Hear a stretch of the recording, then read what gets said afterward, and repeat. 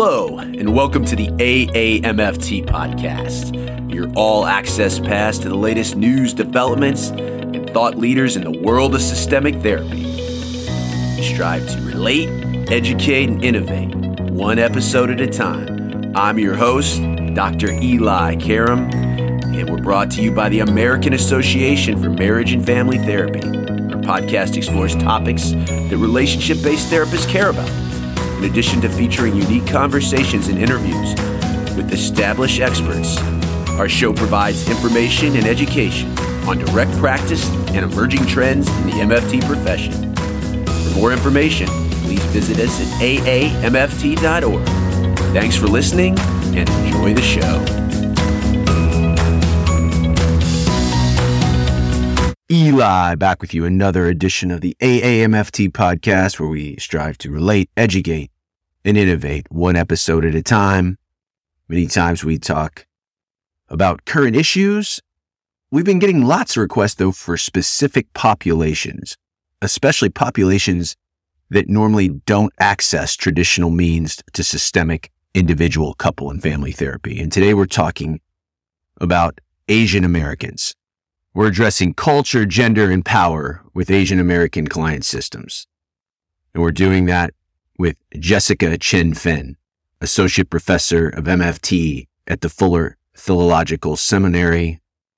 Asian Americans juggle the intersections of multiple social identities and societal discourses. They respond to experiences, things like immigration, marginalization, patriarchy. Today we're going to examine key socio-emotional themes that intersect things like intangible loss, not burdening others, and duty to the family with Jessica. Let me tell you a little bit about our guest. Jessica ChenFeng joined Fuller's faculty in 2022 as an associate professor of MFT for the Doctor of Marriage and Family Therapy program, that's DMFT. She brings years of MFT teaching, research, and supervision experience, as well as clinical and consulting experience across community, medical, and ministry context. She's known in our field for her clinical expertise and scholarship integrating socio-cultural lenses of race, gender, and generation into work with minoritized individuals, families, and communities, especially Asians. She's a regular presenter at local and national conferences, including LMFT conferences, and she also speaks about self-therapist development, decolonizing supervision, and Asian American issues in therapy. In her last few years, her primary clinical focus has been on the well-being of physicians, especially through pandemic-related trauma and burnout. She is an LMFT-approved supervisor. Has over 27 publications, including 2 books. Also a great book for young MFTs. In 2020, she co-authored Finding Your Voice as a Beginning MFT, and the forthcoming title later this year, Asian American Identities, Relationships, and Cultural Legacies, Reflections from Marriage and Family Therapist. I really enjoyed this. I learned a lot. Hope you will too, and we'll be back after our interview with Jessica. Are progress notes stressing you out? Good documentation is essential for a high standard of care, but the time and effort involved can feel overwhelming. If you've experienced that overwhelm, Chronicler can help. Chronicler's intuitive note builder lets you compose excellent progress notes right in your browser, often in 3 minutes or less. Sign up today for a 2-week free trial at therapyshelf.com. That's therapyshelf.com, and see how easy high-quality progress notes can be. Jessica, welcome to the LMFT podcast. I have been wanting to talk to you for a while, and I read this great article a couple years back, and we try to mix both the movers and shakers in the field of systemic therapy and also working with emerging topics and specific populations. We have never in the 4 seasons of the podcast talked about working with Asian client systems. First of all, tell us about your origin story, your journey into MFT, and then your interest in this population. Yeah, thanks so much, Eli, for having me. And yeah, it's such an honor. I'm Grateful to be part of the AMFT. I am Jessica ChenFeng, and I identify as a second-generation Taiwanese American. And I know not everyone fully understands what these terms always mean, but when I say that I'm a second generation, that means that my parents immigrated from their country of origin, which was Taiwan, and then I was born in the States. So as a second generation person, I was born and raised in the greater Los Angeles area of California. And really how I got into this field is that I grew up in a predominantly Asian American / Taiwanese Christian church. And there are a lot of immigrant communities where I was born and raised, and it was growing at the time. When my parents immigrated, there was one Chinese restaurant in the city, and by the time I was in middle school, there are countless. And my hometown and that region is known as Little Taipei, which is the capital of Taiwan. So anyways, you can just imagine the changing landscape of my family context and where I grew up. But I share that because in my Taiwanese immigrant church, this was a place, if people are not yet familiar, ethnic churches are often places people go to for not just religious and spiritual connection, but really social support. So when immigrant families are in need of a physician or a car mechanic or some sort of support, they will find connections through their church community. And this is where I grew up. And in that place, I saw lots of wonderful things happening and families supporting one another, all of the quote unquote aunties and uncles. We were not blood related. But these are the people that you saw every week at church, and they cared for your family and all of these things. But when I got to high school and college, what I noticed is that a lot of families were having real challenges. Parents' challenges with children, whether it was based on language issues, just lots of things that we would expect families to face. Life transitions, marital issues, things like that. So anyways, I realized there wasn't a lot of support and there wasn't a lot of language either, even in our maybe theology or religious perspectives that allowed families to move toward health and healing. So that's what started in my mind early on. Oh, I want to be able to support these families in my community. At the same time, I had never even heard of psychology. For some Asian American communities, this is not a familiar degree or major to pursue in college. And so I didn't even think to consider it. And it really wasn't until right when I was graduating college that another Asian American friend of mine was starting an MFT program. And I don't think Google was around then, but I think I Yahoo'd it or searched it. And when I typed in marriage and family therapy and it gave me this definition, I was like, what is this? This sounds like exactly what I want to do. And so I just jokingly say the rest is history because I did some prerequisites and then started a master's program and really haven't looked back because, as many of us know, it was the start of a long journey of healing in my life. So that's how I entered the field.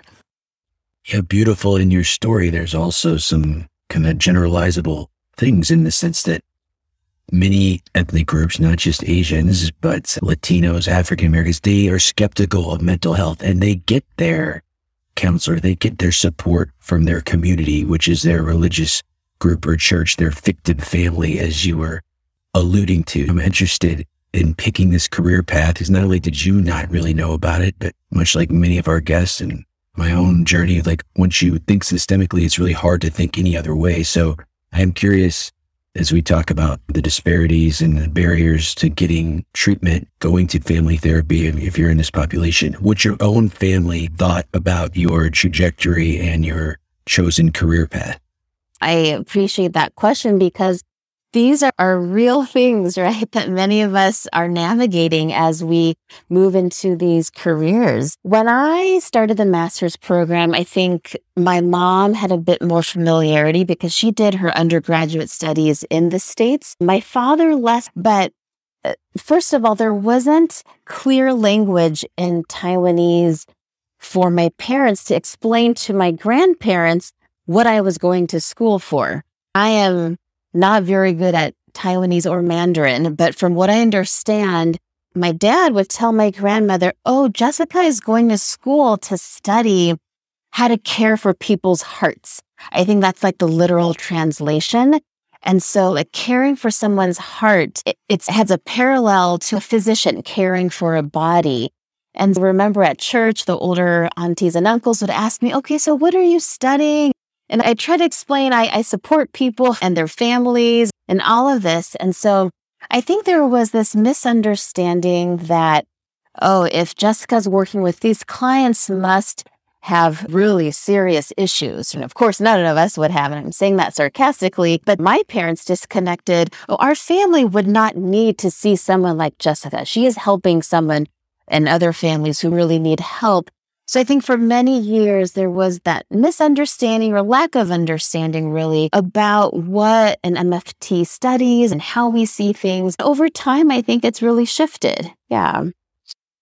What if we just start generally, because our listeners, many will have, hey, this is in the scope of my practice working with this population, but it's really out of the scope of my competence. I don't really have that much experience. So as far as basic psychoeducation, what do you think MFTs need to know when working with Asian American client systems?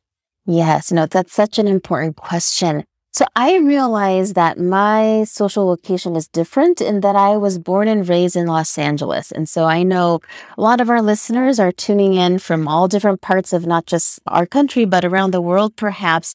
And so I think it's easy to understand or think we have a sense of certain racial groups based on what we see on media or things we've read up until now. But I think the most important thing is that the Asian American population is not a monolith.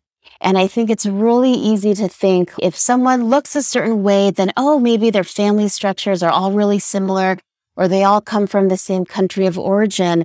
But the Asian American community is represented by dozens of countries of origin, not just China. I know that is in part of our rhetoric these days, is that the increase in anti-Asian hate crimes is largely due to the assumption that anyone who looks phenotypically Asian American is mistaken for coming from China. But there are dozens of countries, there are Southeast Asian countries, East Asian, South Asian. And I'm actually not even talking about Pacific Islanders. Oftentimes, Asian Americans and Pacific Islanders are sort of part of group or category. But I actually want to make the distinction today. I am no expert on Pacific Islander history or communities. So I just want listeners to know that make sure you ask your clients, maybe if they are recent immigrants, what their countries of origin are, and just to know that the distinctions. And within this large population, there's also such diverse immigration histories. It could be like my family, my parents immigrated, so I'm a second generation person. Or we have fourth, fifth generation Chinese Americans whose families maybe came in the 1800s to support the building of the railroads. There's immigration that has happened long ago and all kinds of reasons for it. And so anyways, those are just some things I wanted to mention because I think many of us, myself included, right, as an East Asian American person, there's a lot that I did not learn in my own learning and education in my K through 12 about Asian American history. I think very few of us learned it. Yeah, I think it's just to know some of those differences. Initially, that's going to be really key. You mentioned immigration. So let's talk about institutional oppression, how that and immigration discrimination historically has impacted Asian populations. Yes. So there's a really long history of immigration, and I am not the best at remembering dates, but there's an excellent book by Dr. Erica Lee. It's The Making of Asian America. And she goes through the whole history of Asians and Asian Americans being part of our U.S. fabric. And so this dates back to the 1500s and the 1600s. I'm not necessarily thinking about that right now, but we had people come as Asian slaves to the U.S. and all of that. But the important thing to know is that many waves of Asian immigration to the U.S. happened because of policies. So it wasn't that there was just a bunch of Asians from various countries were allowed to come at any given point. There were reasons for that. So, for example, a large group of men were able to come from parts of China to help with the railroad. Then at some point, there was a huge Chinese Exclusion Act, which, by the way, is the only policy ever that has excluded a specific ethnic group of people. And so that was around for a long period of time, and it's always related to the history of America's relationship with Asian countries. And then we have this 1965 Immigration Act of 1965. So another wave of Asian immigrants came after that point when things opened up. And that's when my family was able to immigrate, was in the 70s.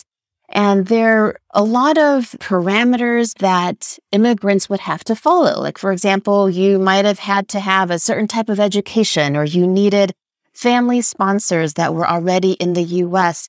And so it set up a structure where a certain type of Asian person or family was allowed to immigrate. So I wanted to mention that because America's relationship with Asian countries is always up and down historically, and it changes based on the U.S. feeling a sense of threat or not. So listeners may or may not be familiar with the term yellow peril, and that's been part of our country's history, which is whenever we feel a sense of threat, whether it's economically, there's a world war going on, we tend to feel threatened by people who look other than us. And I know I'm saying us, and I am Asian American, but people who look not stereotypically European features and white. Anyways, that's important because now that shows up as people having racism against Asian Americans, because here we are still, we're hoping we're at the end of a pandemic,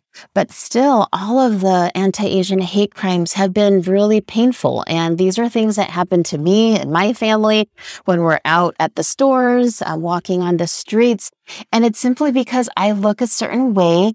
It is embedded in our collective consciousness in America that someone who looks like this might be a spy, or I can't trust them. If people are interested, there's all kinds of fascinating research, not just in our field, but across many fields, where, for example, I read a study from the field of law where judges are more likely to give worse outcomes to people who are Jewish or Asian because there's this incorrect stereotype that these populations are not trustworthy. And that is the opposite to people who are white and Christian.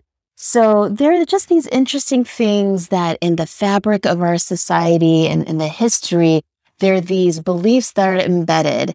So I always think of these take-homes. So from that first part, you said, is it important when you were working with a collate system, not only maybe to assess their level of acculturation, but should you ask about their immigration history and their sense of institutional oppression? What is the best way to do that? That it's to take a one-down approach, especially if you know very little about this population or this cultural history, or like you said, different. We're not treating all Asians as a heterogeneous group. How do I assess when meeting a family for the first time or a system, this sense of institutional oppression and their immigration history? Yes, so important.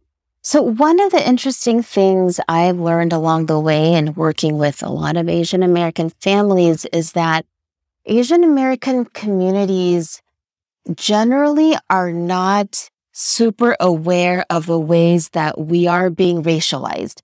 So, for example, if you're working with an Asian American family, they're one of the few in your city, and they're coming to you for support, and they are fairly recent immigrants. And so I think it's always helpful and important to ask, tell me about your immigration experience, whether it was recent or maybe this is generations ago, just leaving it open so that we don't assume that maybe they're recent immigrants.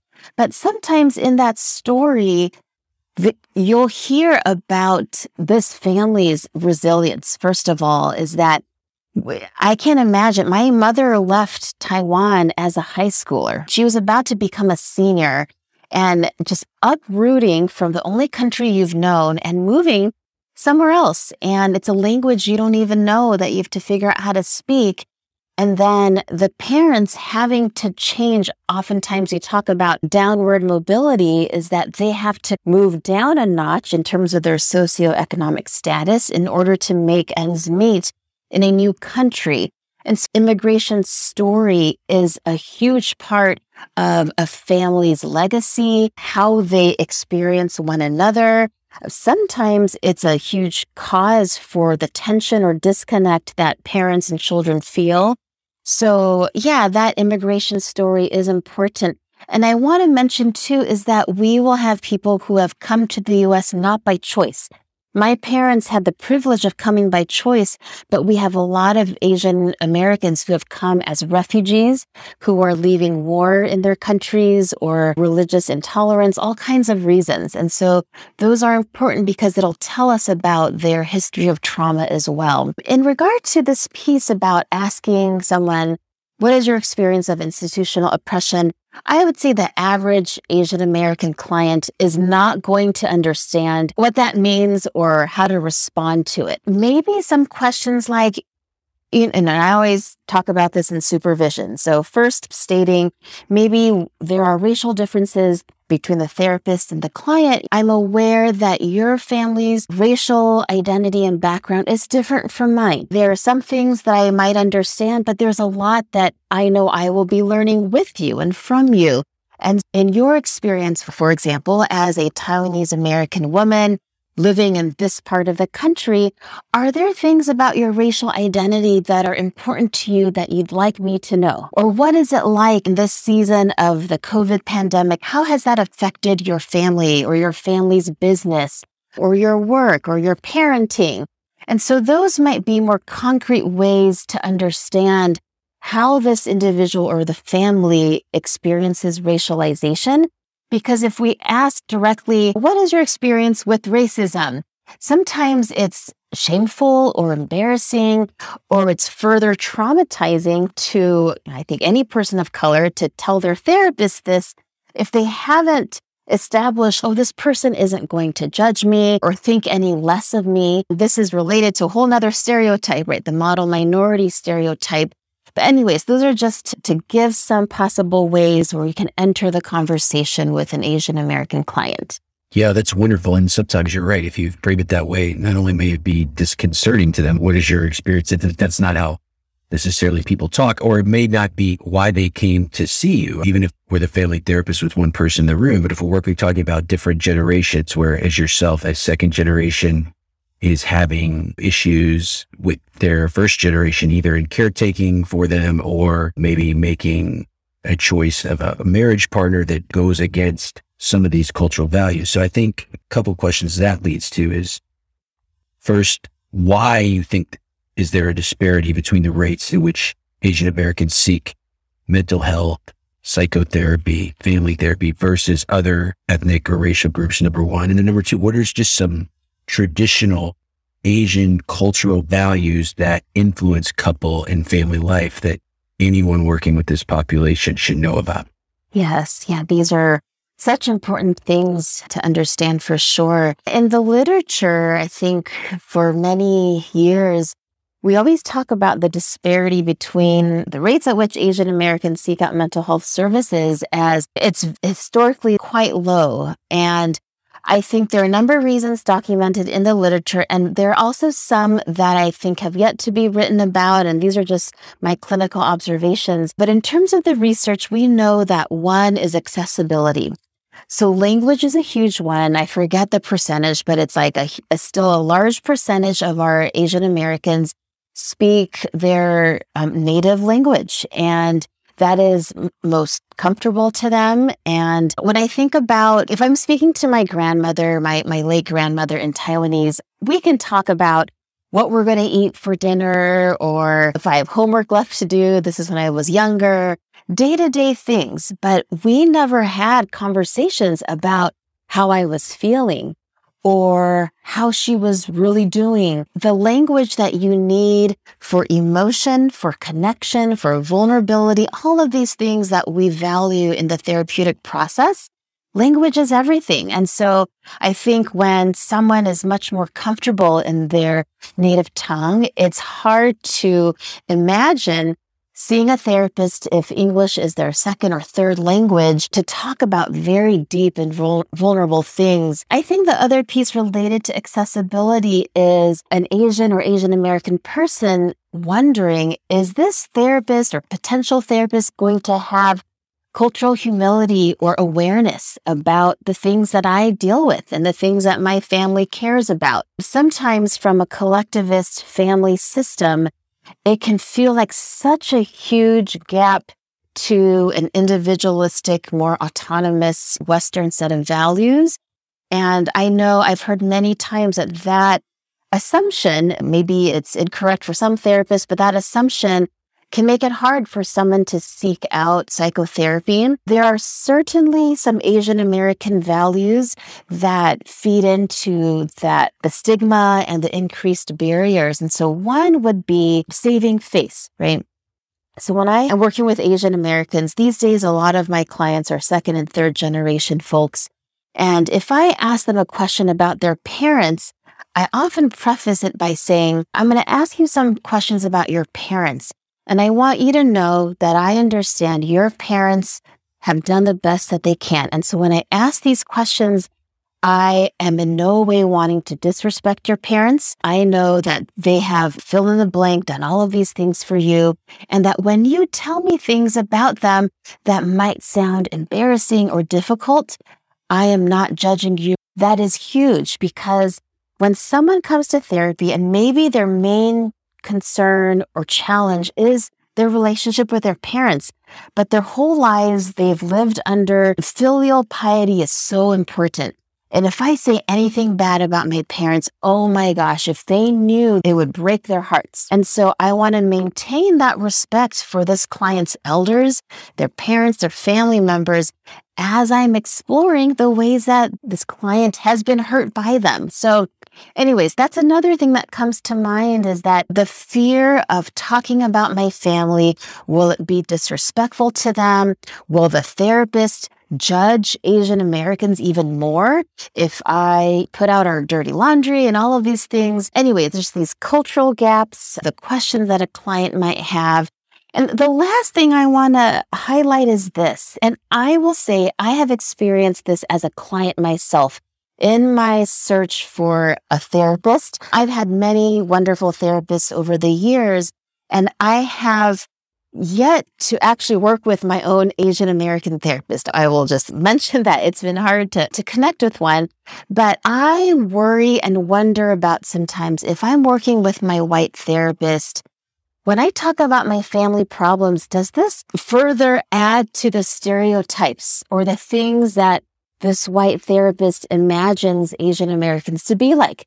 Does it confirm their biases? That is always in my mind personally, and I've heard that from clients, is if I talk about these things, is it going to break someone's perspective of me as a model minority person? Will it make them think that I'm even more of a foreigner, that I don't belong in this country because, oh my gosh, my family is so quote unquote crazy? So there's the fear of judgment. And so the therapist's racial background is always going to matter to the person and the family. And so anyways, those are some things I think about that are so either directly or peripherally related to mental health help seeking.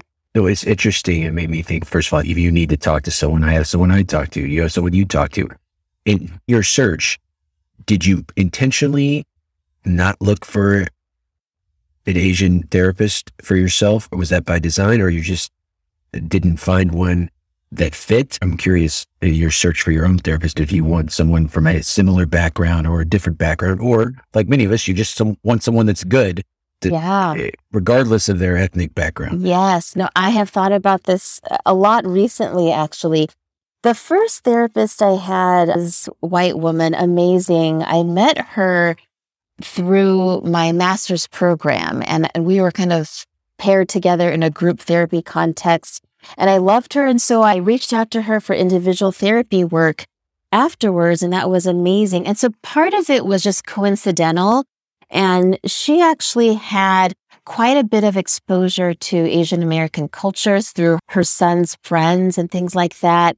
And so there was a sensitivity and a respect that I just remember she was really disarming. I never felt like I was reenacting some of the racial trauma I'd experienced growing up with her. And when she closed her practice, she referred me to a colleague, which was also a white woman. So that was the process.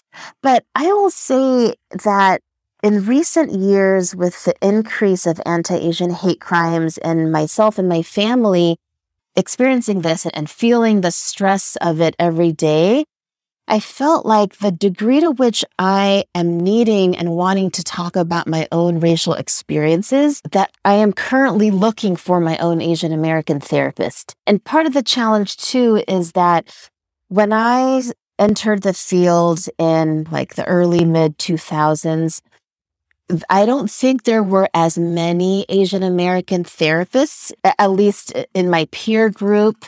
I know there are a lot more Asian American psychologists. I want to make that distinction, but in our field specifically, not that many Asian Americans.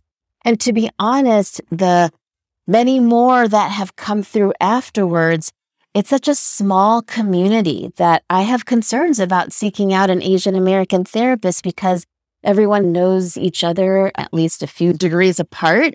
And so as an MFT educator, I think many people might understand that, right? It's wanting to make sure that you have privacy and true confidentiality, and that matters as well. But yes, lately I am looking for and am about to meet with, for the first time, an Asian American therapist for myself. Yeah. That's awesome. Thank you for sharing that. And the flip to that too, do you find you have one foot in academia, but you certainly are a practitioner. Do you find that Asian clients seek you out because knowing nothing about you other than your ethnic background?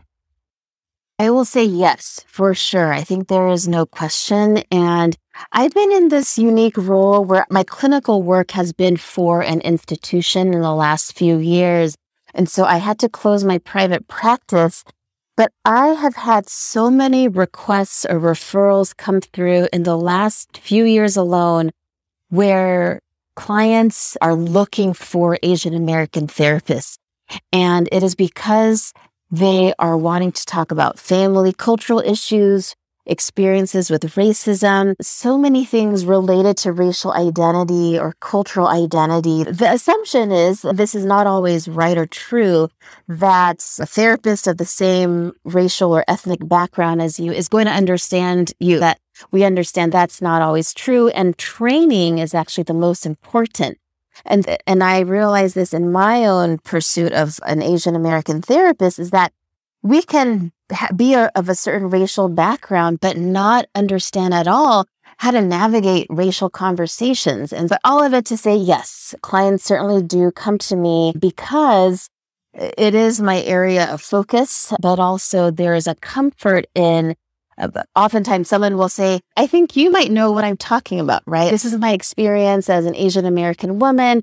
And then I will talk out loud about it because I don't want to make assumptions that what I know to be true, whether from research or my own experience, is going to be similar. And I will mention this at the end, but one of the things that made me want to talk to you is this great article you had published in Family Process a few years back, where you address a lot of the things we're talking about right now, and including these core themes when working with these populations. So things like intangible loss, not burdening others, your duty to your family. Let's talk about how those play out in the therapy room if I'm working with an Asian American client system.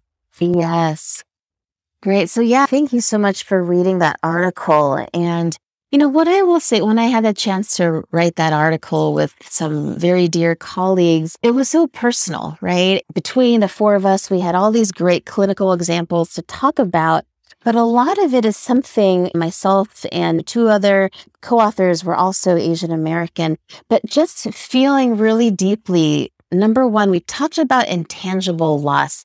And what we meant by that is just the general emotional disconnection, many of the losses that Asian American families have experienced.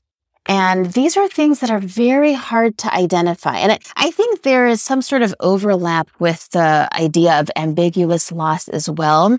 But we call it intangible because these are things like history of war trauma. I know with a number of Korean American clients, and I have a colleague who's written about this, parents or grandparents who went through the war. A lot of times they never speak about it. They don't talk about their experiences.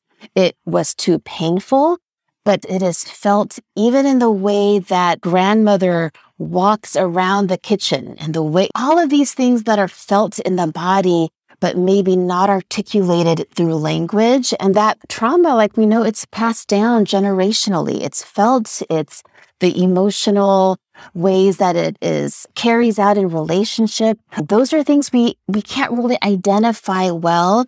But as we work with couples and families, we know that there's so much intangible loss. Another one is what we also call like a generational gap. And in one of my other articles, I might call it intergenerational disconnect.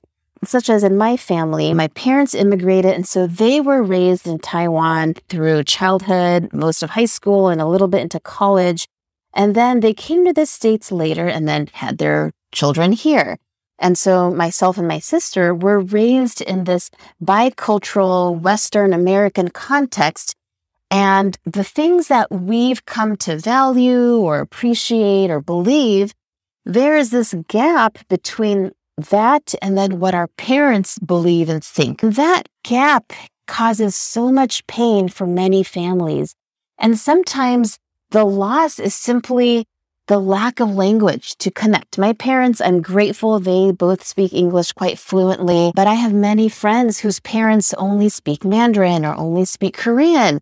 And it's really hard to communicate and have meaningful conversation with parents. And that is intangible loss. Like, how do you give words to the desire for your parents to be more emotionally present for you when they don't have the language to do? It's not like it's anyone's a burden of anyone's responsibility, but that is simply the outcome of immigration. So anyways, that's intangible loss, not burdening others. And this is a really profound one. So there's a general Asian value of silently enduring challenges. And let me try to give a concrete example. So in my family, my parents had to do a lot to make ends meet when we were growing up. And so my dad had his own business, and my mother was helping out a lot, and my grandmother took care of us in the home. And if I was stressed about school or had an issue with a friend or anything at all in my own life, my parents never said this to me, but I knew that I don't want to cause further stress to my parents. And even now as an adult, I have my own children. And if my nuclear family now is having a hard time, I don't want to tell my parents because I'm going to protect them by not having them further worry about us, because they've already sacrificed so much for me. They're carrying a lot on their own already. And so it's my duty in a way as a responsible adult daughter to care for my parents by not having them worry. Real quickly right there, that's beautiful. Yeah. Do you think that factor, this not burdening others, do you think that prevents adult children from bringing their parents to therapy in the sense that they won't understand it, or it makes them worry about them, when really we see it as enhancing communication or strengthening a bond, but the fear that it is going to burden them stops them from inviting them into the therapy room? Oh, for sure. That is such a great question. But yeah, there is no question that not wanting to burden parents will be a major barrier. But I think it's a bit more than that. There's the piece of, oh my gosh, if my parents knew that I, quote unquote, need to go to therapy, they're going to feel like they're bad parents, right? They're going to blame themselves. They're going to be like, oh, we shouldn't have worked so hard. We should have been there for our kids more. And so it's not so simple in that when we're talking about a first and second generation family dynamic, adult children typically understand their parents' significant level of sacrifice. That sacrifice is for the children. And so when the children are having a hard time, this is part of that collectivist family identity and value system. parents inevitably feel responsibility for their children's welfare. And so it's even as adults, if my child has to go see a therapist, that's an indication of something I did wrong as a parent.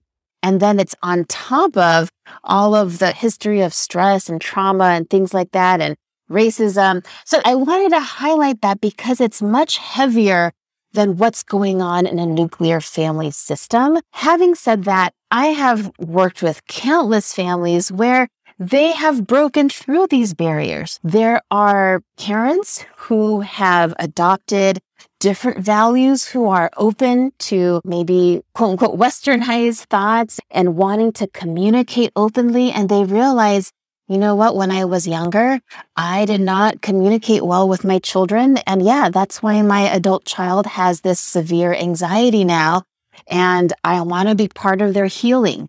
So I want to put that narrative out there because more and more, I am shocked that in the last 2 years alone, the number of families, all of my Asian American therapist friends have waiting lists, half a year out. And these are all Asian American families who are open and willing to do this hard, painful work. I just feel such a sense of respect for this kind of openness. And it is so hard because there are so many reasons why being open to talking about these hard things brings up deeper pain for an Asian American family. But it also means by the time someone shows up in your office, in person, virtually, whatever it is, there is so much resilience and courage that got them there. Oh, you said so many good things, Sarah, as we try to tie things together. If I'm listening to this and this is a population that interests me and I want to learn more,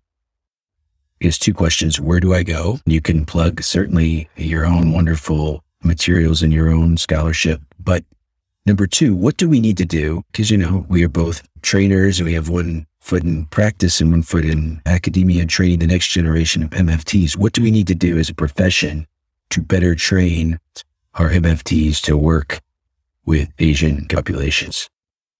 Yes, love this question because, to be honest, I had very few resources in my own training. And I'm sad to say, when I was going through the master's program, did not have a whole lot of Asian American MFT mentors. And so many of us have come together and try to create that for ourselves and hopefully for the next generation. But there are more and more articles. So, of course, certainly there's an article that you've referenced that myself and some colleagues wrote. If you do a general search, there are increasingly more articles.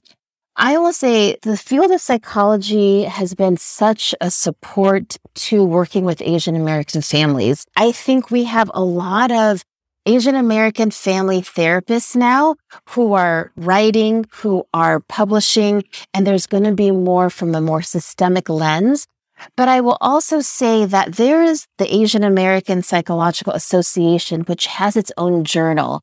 That journal is like gold in terms of Asian American mental health.